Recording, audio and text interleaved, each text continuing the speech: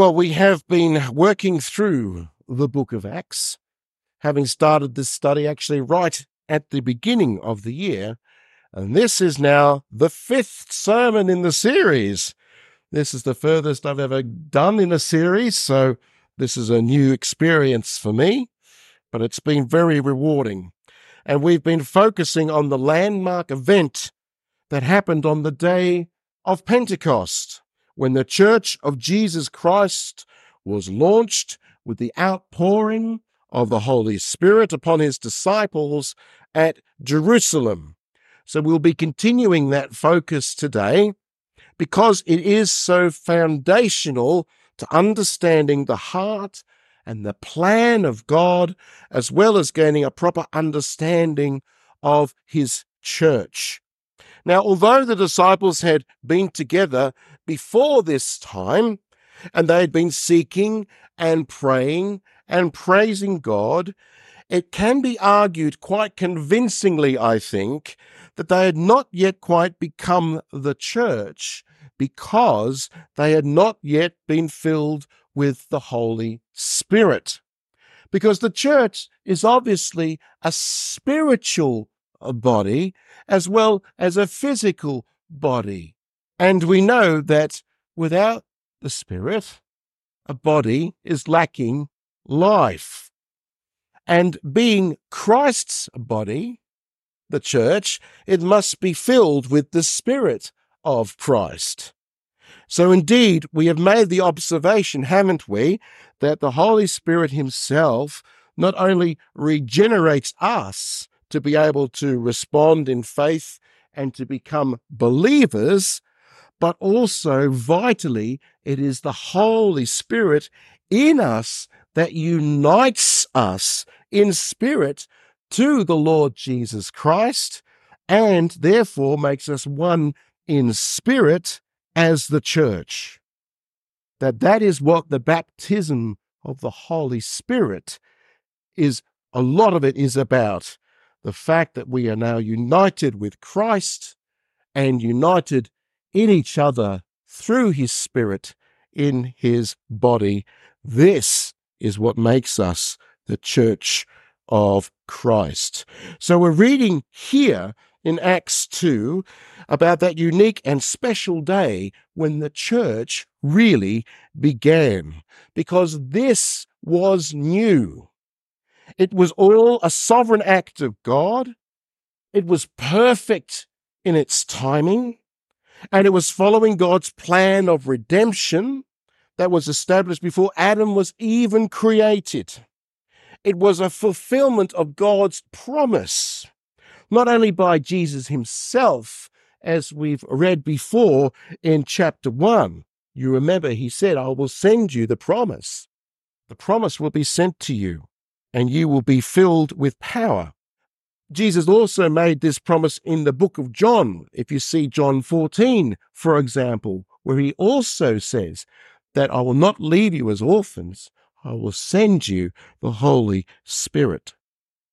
But not only was it a promise of Christ, but it was also a fulfillment of the promises in the Old Testament as well, which Peter will soon point out in his famous sermon in the next section of Acts, which we will be looking at more closely next week. But this week, I want to talk about 3 themes, really. Firstly, I want to talk about that language-speaking miracle at Pentecost a little more. And secondly, I want to talk about the biggest barrier that the disciples had to face as the church began to grow. And thirdly, I want to talk about how these aspects actually combined. They led to further extraordinary events that happened in Acts, which are hard to make sense of if you don't know about the first 2 aspects. So hopefully we'll be able to answer that question, which is posed in verse 12, where it says, what does this mean? Now, when the Holy Spirit came upon them, as you see, according to verses 2 and 4, there were 3 supernatural manifestations involving their ears, their eyes, and their mouths, which is interestingly, these are all senses key to being an effective witness, aren't they? When you are a witness to something, it's what you heard, what you saw, and you testify to it. And that's important because they, like we, are called to be Christ's witnesses. They heard a sound like a mighty wind. They saw tongues like fire, and they began to testify to the mighty works of God in verse 11, speaking in foreign languages. Now, last week we worked through the details of these manifestations, how the wind has always been symbolic of the Holy Spirit, and how fire often accompanies the presence of God. We can think of occasions in the Old Testament where his presence was in that fire. And also fire has the connotation of purification and also of judgment, and how the speaking of foreign languages obviously involves other nations, foreigners. Now, on one hand, the nations had historically been used as instruments of judgment upon Israel, most famously through the Assyrians and through the Babylonians, when Israel was taken from the promised land into exile for breaking the covenant and not heeding the word of the Lord. But on the other hand, although God had formed the nations during a time of judgment at the Tower of Babel, you remember, they had one speech, and when they did that, they were very proudly building up this tower to heaven to make a name for themselves, it says in Genesis 11. God came down and confused their language, and they were scattered, and that formed the basis of the table of nations. So the nations were formed during a time of judgment at the Tower of Babel. However, immediately following that account in Genesis 11, we have Genesis 12. And in Genesis 12:3, God expressed his concern for all peoples by declaring that through Abraham, all the nations would be blessed. And Paul clarifies for us, really interestingly, in Galatians 3:8, that this was nothing less than an early proclamation of the gospel. Have a listen to this, Galatians 3:8. Paul writes, "And the scripture, foreseeing that God would justify the Gentiles by faith, preached the gospel beforehand to Abraham, saying, 'In you shall all the nations be blessed.'" Now Luke here, writing this chapter here in Acts 2, from verse 4 and following, Luke particularly focuses in on this foreign languages manifestation at Pentecost. Why? Because it points again to this aspect of God's plan of redemption, that it is intended for all peoples, not just for Israel and the Jews. And understanding this unlocks many otherwise confusing accounts in Scripture, as we will see as we continue. So, the crowd that gathers is international in its nature, as you can see on this map and in verses 9 to 11 there, that's beside it. Now, note, as you can see, it's almost like every point of the compass, isn't it? That these people come from the known worlds around the Mediterranean basin. The people who had gathered there, it needs to be noted, were devout Jews, and they had spread out from Israel as a result of historical events, which we call the diaspora. So they had been pushed out because of all different sorts of events that made them be scattered around the different parts of the known world at that time. But, of course, they had come, being devout Jews, they had come to attend the festival of Pentecost, which involved going to Jerusalem. So they come in to Jerusalem, and you can see they come from every part. They had been born outside of Israel, many of them. but they were ethnically and culturally Jewish. They therefore could understand Hebrew and Aramaic and probably Greek, as well as their own native language. But one thing that I want to make absolutely clear about, as we read this account of Pentecost, is that we are dealing here with real human languages. Tongues, in this context, just means human languages, as it's made plain, because this is referred to no less than 3 times in our passage. You can have a look with me. In verse 6, it says, each one was hearing them speak in his own language. Verse 8, and how is it that we hear each of us in his own native language? Verse 11, we hear them telling in our own tongues the mighty works of God. So tongues here being used clearly as a synonym for human language. And even the places where these languages are spoken are listed here in this list. So we're 100% talking about, if you pardon the pun, talking about known human languages. And I need to make this point because unfortunately it has become popular in Pentecostal circles to say that when you are baptized by the Holy Spirit, not only should you speak in another language, but it can be an unknown holy language or the language of angels, and therefore is unintelligible and sounds like babbling to us. It doesn't need to be a human language. It can be something else, they say. Now, that might be a very novel idea, but speaking gobbledygook and gibberish is just not found here in this scripture at Pentecost in any way at all. And that kind of makes sense because meaningless gibberish doesn't fit here because there are reasons and there is a meaning behind why the Holy Spirit gave them utterance of this human language, as we've mentioned before. So what some Pentecostals claim absolutely did not happen here at Pentecost. Going back to our passage here, which says that these devout Jews were bewildered, they were amazed, they were astonished, they were perplexed, because in verse 7 it says, Galileans no less, with their thick accents, were suddenly able to tell the mighty works of God in the native languages of these devout Jews. Verse 11. Now, this had never happened before, and I want to tell you why. You see, the telling of God's mighty works happened in the synagogues every Sabbath.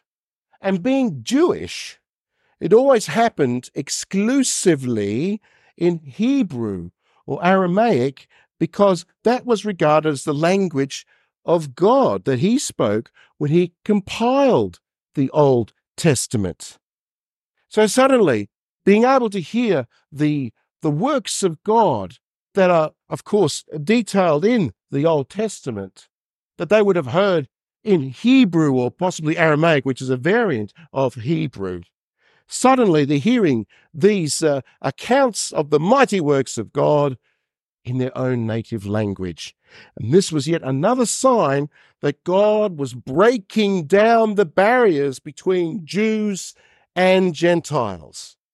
And these barriers were very, very real. I want you to fully understand how this division and almost xenophobia came about, because overcoming this prejudice was perhaps the biggest challenge that the church had to face to engage with their mission to be Christ's witnesses. You remember, in Jerusalem, in all Judea and Samaria, and to the end of the earth.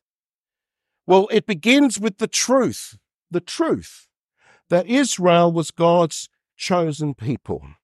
And this is demonstrated by such scriptures, and I want you to turn to this, please. So if you can grab your Bibles, I don't have it to go up on the screen, turn to your Bibles to Deuteronomy 7:6. And I'll do that with you. Deuteronomy 7:6. Deuteronomy 7:6 says, "For you," this is Moses, "for you are a people holy to the Lord your God. The Lord your God has chosen you to be a people for his treasured possession out of all the peoples who are on the face of the earth." So they have a privileged position. They're a treasured possession out of all the peoples who are on the face of the earth. So it's no wonder, you can understand why the Jews thought they were unique and special. But I want you to take note of the verses preceding this from the top of the chapter, of chapter 7, which says, "When the Lord your God brings you into the land that you are entering to take possession of it, and clears away many nations before you, the Hittites, the Girgashites, the Amorites, the Canaanites, and the Perizzites, and the Hivites, and the Jebusites, 7 nations more numerous and mightier than you. And when the Lord your God gives them over to you, and you defeat them, then you must devote them to complete destruction. You shall make no covenant with them, and show no mercy to them. You shall not intermarry with them, giving your daughters to their sons, or taking their daughters for your sons, for they would turn away your sons from following me to serve other gods. Then the anger of the Lord would be kindled against you, and he would destroy you quickly. But thus shall you deal with them. You shall break down their altars, and dash in pieces their pillars, and chop down their Asherim, and burn their carved images with fire."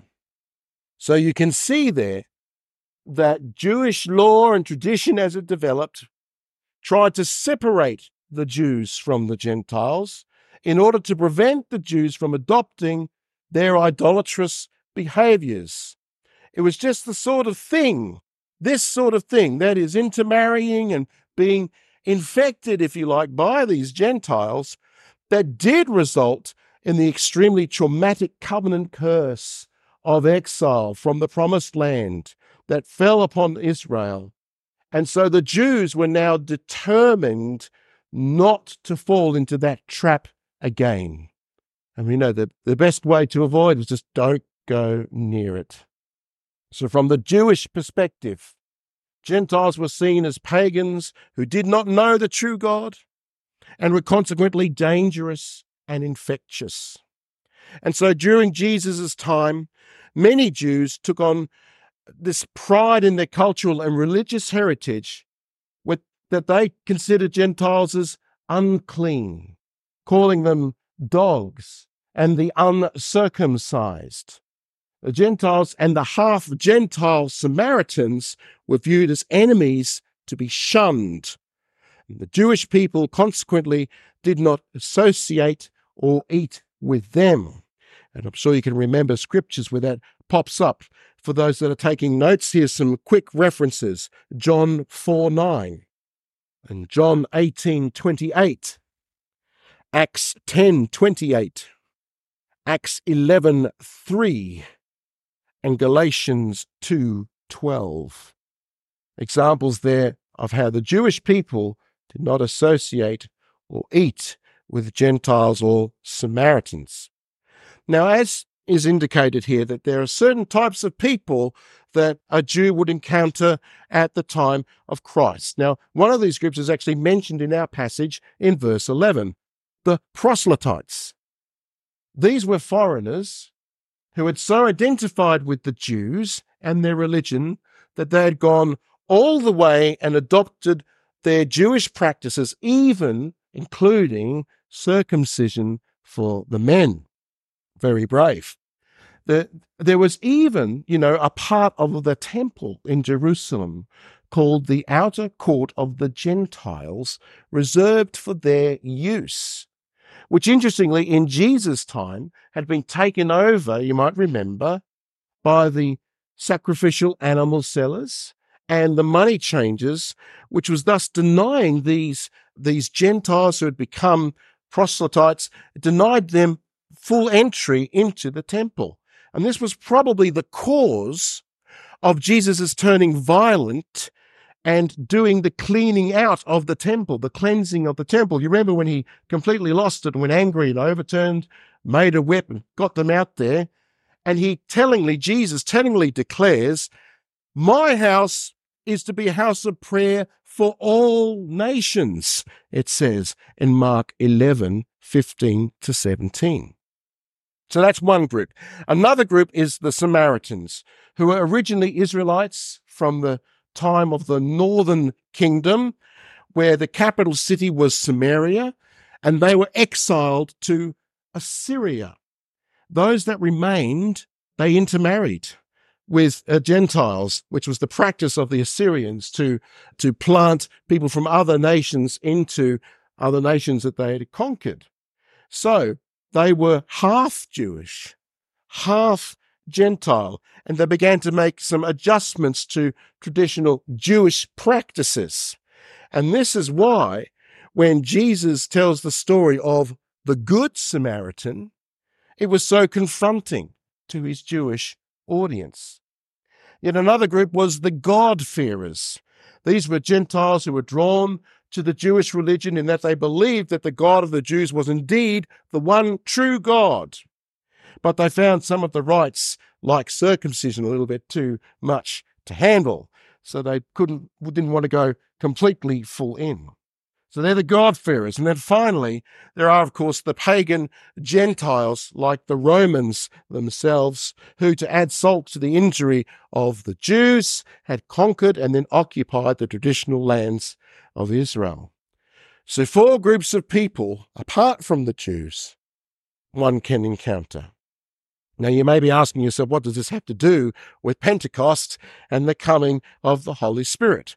Well, for starters, we know that there were proselytes in Jerusalem at the time of Pentecost who witnessed this dramatic manifestation of the Holy Spirit, and more than likely some of them were a part of the 3,000 souls who were later added to the church as a result in verse 41. But what about the other groups? You may be surprised to learn that there were actually 3 mini Pentecosts that are recorded in Acts. And they don't include all of the manifestations that we find here in the original Pentecost event, but they do include the manifestation of speaking in other languages. Now, this would seem to contradict, which is why I raise it, this would seem to contradict 2 teachings that we've already had, namely that believers don't need to seek an extra experience of the baptism of the Holy Spirit, and that speaking in other languages is not to be seen as a normal part of this experience, because these are both special and unique signs to show that God himself approved of these new developments that were happening in his plan of redemption. Now, I want to show you that these teachings are in fact exactly right. They're not contradicted by these 3 mini Pentecosts, because they themselves are also exceptions to the rule. Why? Because they correspond to our 3 remaining groups: the Samaritans, the God-fearers, and the Gentiles, wherever they may be found. So these little mini Pentecosts answered the question, can these 3 previously alienated groups be accepted into the new Christian church if they become believers? Because the average Jew, including many of the disciples, would think not. So, let's quickly turn to Acts 8. Acts 8, verse 14-17. Now, when the apostles at Jerusalem heard that Samaria had received the word of God, they sent to them Peter and John, who came down and prayed for them that they might receive the Holy Spirit, for he had not yet fallen on any of them, but they had only been baptized in the name of the Lord Jesus Christ. Then they laid their hands on them, and they received the Holy Spirit. Now, when Simon saw that the Spirit was given, this Simon the sorcerer, this is, Simon saw the Spirit was given through the laying on of the apostles' hands, he offered them money. Now, here's the question. Why had there been a delay between believing and receiving the Holy Spirit for these Samaritans? Why? Because God wanted the apostles and everyone to know that he accepted the Samaritans, regardless of their ethnicity, but rather because of their faith in Jesus. And how did the apostles and even Simon the sorcerer know that the Samaritans had indeed received the Holy Spirit? Well, there must have been some sort of outward manifestation to confirm this. It's not mentioned here, but it is mentioned in the other accounts to come. And so it is reasonable to extrapolate that it was speaking in other languages that took place. Okay, let's go to the next one. Acts 10. Acts 10:42 to 47. This is where Peter had recently had his vision of the sheet coming down with unclean animals, and the voice said, "Get up, Peter, and take and eat." And he says, "No, I've never touched anything unclean."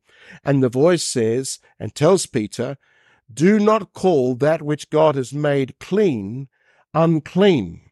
And so now Peter is in the house of Cornelius, a centurion, a God-fearer, and he's invited all his relatives and friends to come along who are other Gentiles.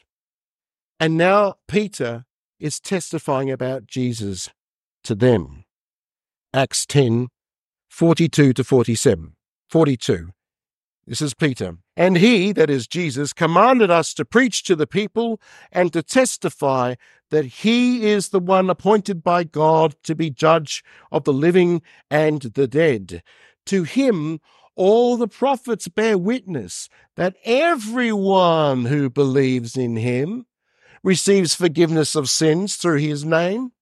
And while Peter was still saying these things, the Holy Spirit fell on all who heard the word, and the believers from among the circumcised, so that the Jews, and the believers from among the circumcised who had come with Peter were amazed. Why?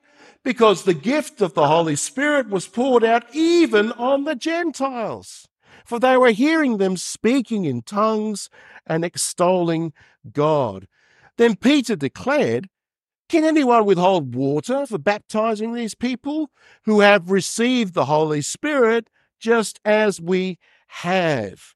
Note that it's as soon as Peter says, everyone who believes in him receives forgiveness of sins in his name, that's the moment that the Holy Spirit comes upon them, as if to emphasize the point. Yes, everyone who does believe in Jesus is accepted and receives the Holy Spirit. I think it's telling here that Peter says, "Can anyone withhold water for baptizing these people who have received the Holy Spirit?" What? Just as we have. No distinguishing between even the Samaritans. Finally, let's quickly glance at Acts 19, verses 1 to 7, which is an interesting situation. This is Paul now. Paul is he's traveling, he unexpectedly comes across about a dozen people who were disciples, not of Jesus, but actually of John the Baptist. They're disciples of John the Baptist, and they're living in the Roman city at Ephesus, but they know next to nothing about Jesus. So from Acts 19 is from the second part of verse 1. "Paul passed through the inland country and came to Ephesus. There he found some disciples, and he said to them, 'Did you receive the Holy Spirit when you believed?'